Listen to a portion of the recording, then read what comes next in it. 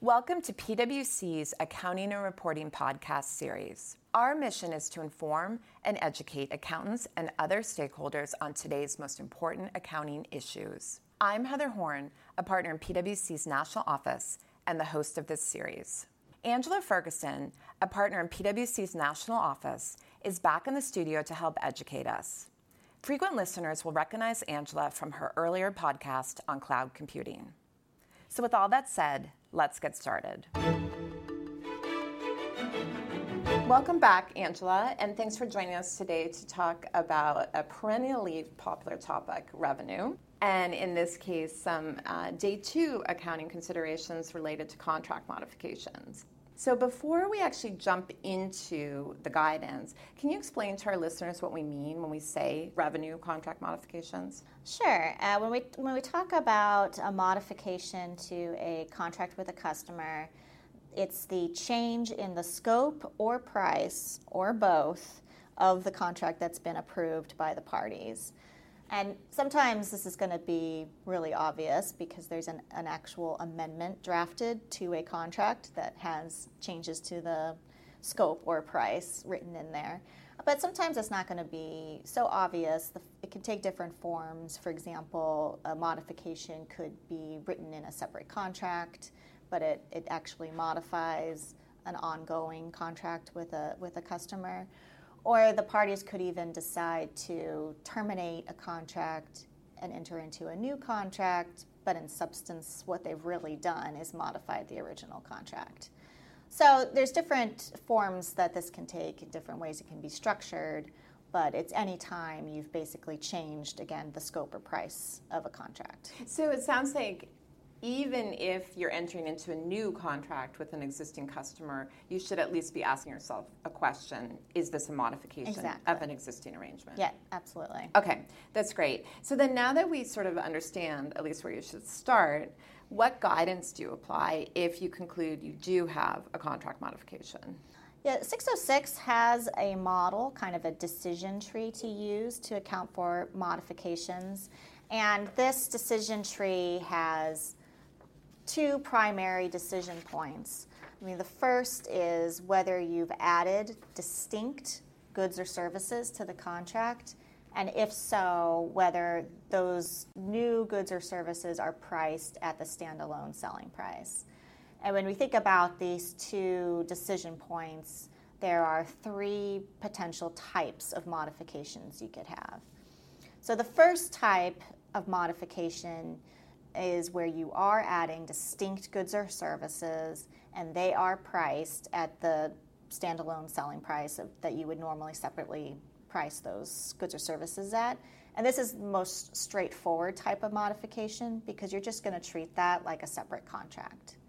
So there's no impact to the original contract or ongoing contract. Everything stays the same, and you're just going to account for the modification prospectively as a separate contract.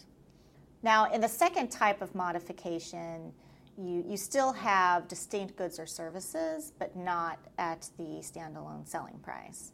And in this case, you're going to do the modification accounting as if you have canceled the old contract and entered into a new contract, and that new contract includes everything remaining from the original contract and anything you've added through the modification. And so you'd put all that together and reallocate any consideration to those remaining goods or services and do the accounting prospectively. The third type of modification is where you don't have distinct goods or services, where there's really just one performance obligation that's being modified. And in that case, you do the accounting on a cumulative catch-up basis. So this might be where you have some ongoing long-term contract that's just one single performance obligation, like a construction contract, and you've made some change to the scope. That would be done on a cumulative catch-up basis. So then, Angela, I know you're referring to a very helpful chart, and it's something we also had when you appeared on the webcast. So I think that's something we can also include in the show notes because it does give kind of a nice, almost like cheat sheet of when each model applies. Yep, it's my little cheat sheet here. Yep. Okay, so then now that we sort of have the basic framework, I know there's a lot of judgment, and even as you were speaking, I was thinking of questions, probably starting with a question of, it seems like in some cases you may not even be sure you had a modification. Right. I mean, when I talked about before that modifications can take different forms, that is one of the first challenges, is just making sure you have identified all the modifications. So if you're entering into a contract with an existing customer and you have other open contracts with that same customer, you would need to assess whether that needs to get run through the modification framework. So that is a key judgment up front. And then another key judgment you're going to run into here is standalone selling price, which, as I mentioned, is one of the key decision points in this model. And standalone selling price itself in the model is one key area of judgment, particularly in industries where pricing is not always consistent, somewhat variable. So it's assessing at the time of the modification, is that pricing standalone selling price? And the model gives you a little bit of wiggle room. It's not exactly a strict definition of standalone selling price. The standard refers to making, quote, appropriate adjustments to that price to reflect the circumstances of the particular contract. Then, of course, there's judgment, like, what does that mean? Right. I mean, like, right. A simple example might be if you're selling something to a recurring customer, you might give them a discount because you're not incurring selling costs to go acquire a new customer. So that's a simple example. But we're finding there's lots of judgment when you have a modification and you think about, is the pricing at standalone selling price, or has it been adjusted because of this particular situation that we would still call it standalone selling price? Right, and it seems like even in your simple example, depending on how big the discount is, it may not really be reasonable to say that's because you're selling to an existing customer. Yeah, exactly. Okay, what are some other things then that people need to think about?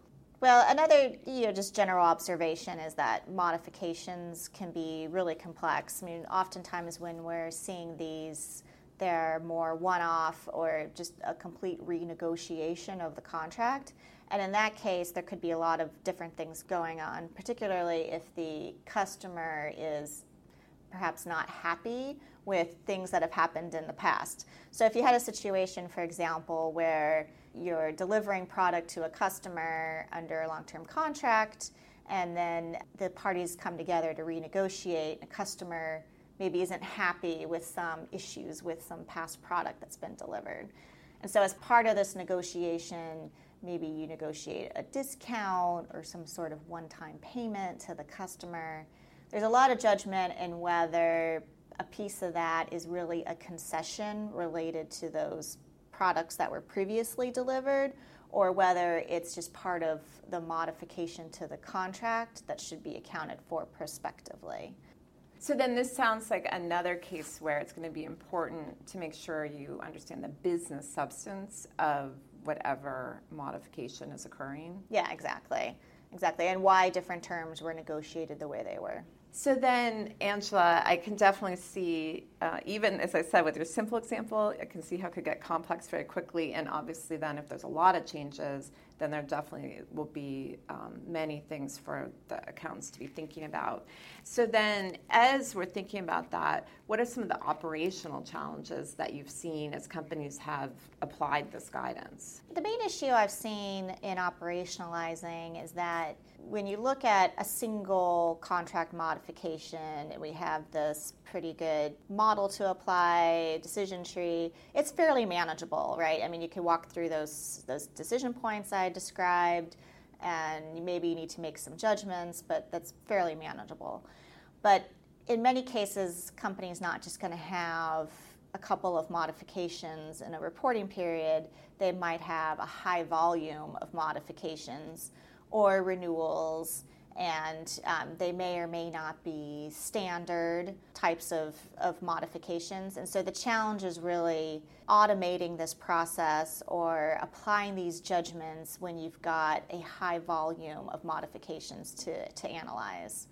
And it's particularly challenging when companies don't have standard contracts or standard pricing that they apply. And then it's figuring out how can I identify when we're not pricing something at standalone selling price when I've got a large volume of modifications to assess. Right, so again, needing to really understand more than just what the contract says, but the business context for what you're doing. Right, and again, it's not too hard to do that on a one-off, but if you've got a large volume to sort through, it gets much more complicated. So companies will certainly have to have processes and controls in place to first identify modifications, and then perhaps those that are more standard can be automated, and those that are not standard and more complex would need to be assessed manually. Yeah, I think that's a key point, Angela, that this is something companies don't want to wait until a modification occurs, but they should be looking to make sure that they do have a process in place to identify these as they happen and then to process them on a timely basis. Yep, absolutely. So then, Angela, why don't we wrap up by talking about something that's been a big focus in general related to the revenue standard, and that's disclosure. So to the extent I do have a modification that I'm dealing with, no matter which model I'm under, what do I need to be thinking about from a disclosure perspective? So when you look at the list of disclosures, and we all know there's a lot of them under the revenue standard, there's nothing that explicitly requires disclosures about modifications. But I would point out that modifications could impact various other areas of disclosure. So for example, there's a requirement to disclose significant judgments when accounting for contracts with customers. And as we noted, this could be an area where you have some of those significant judgments. So you'd want to think about that. There are also specific disclosure requirements for contract assets and liabilities and changes in those balances, as well as unfulfilled or unsatisfied performance obligations going out into the future. And modifications could impact those disclosures as well. So just thinking about the impact on those disclosures when you have these modifications will be important. And then I guess potentially some transparency about what's causing changes in those balances will be helpful to users of the financial statements. Yep, exactly. Okay, great. Angela, very helpful discussion overall. If I am a listener that now has some more questions about how to account for contract modifications, what's the best place to go look for help? Sure, they can go to our guide on revenue from contracts with customers, and there's a section in Chapter 2, and specifically Section 2.9, where you can go look, and we have more information about accounting for contract modifications. Okay, great. And then as I mentioned earlier, we can also include the helpful quote cheat sheet. We'll include that in the show notes, so if people want to go reference that, they can kind of have that handy. So thank you very much for joining us today. Really appreciate the insight. Yep, no problem. Please join me here again next week when we introduce the first podcast in an occasional series about accounting for income taxes. Our first episode will start at the beginning with the scope of the standard. Jen Spang and Cassie Bauman, tax specialists from PwC's national office, will be my guests for this conversation. To make sure you catch next week's episode, subscribe to our podcast series wherever you find your content. And we'd love to hear from you, so please leave us a review or connect with me on LinkedIn. For PwC, I'm Heather Horn. Thanks for tuning in. This podcast is brought to you by PwC, all rights reserved. PwC refers to the U.S. member firm or one of its subsidiaries or affiliates, and may sometimes refer to the PwC network. Each member firm is a separate legal entity. Please see www.pwc.com/structure for further details. This podcast is for general information purposes only and should not be used as a substitute for consultation with professional advisors.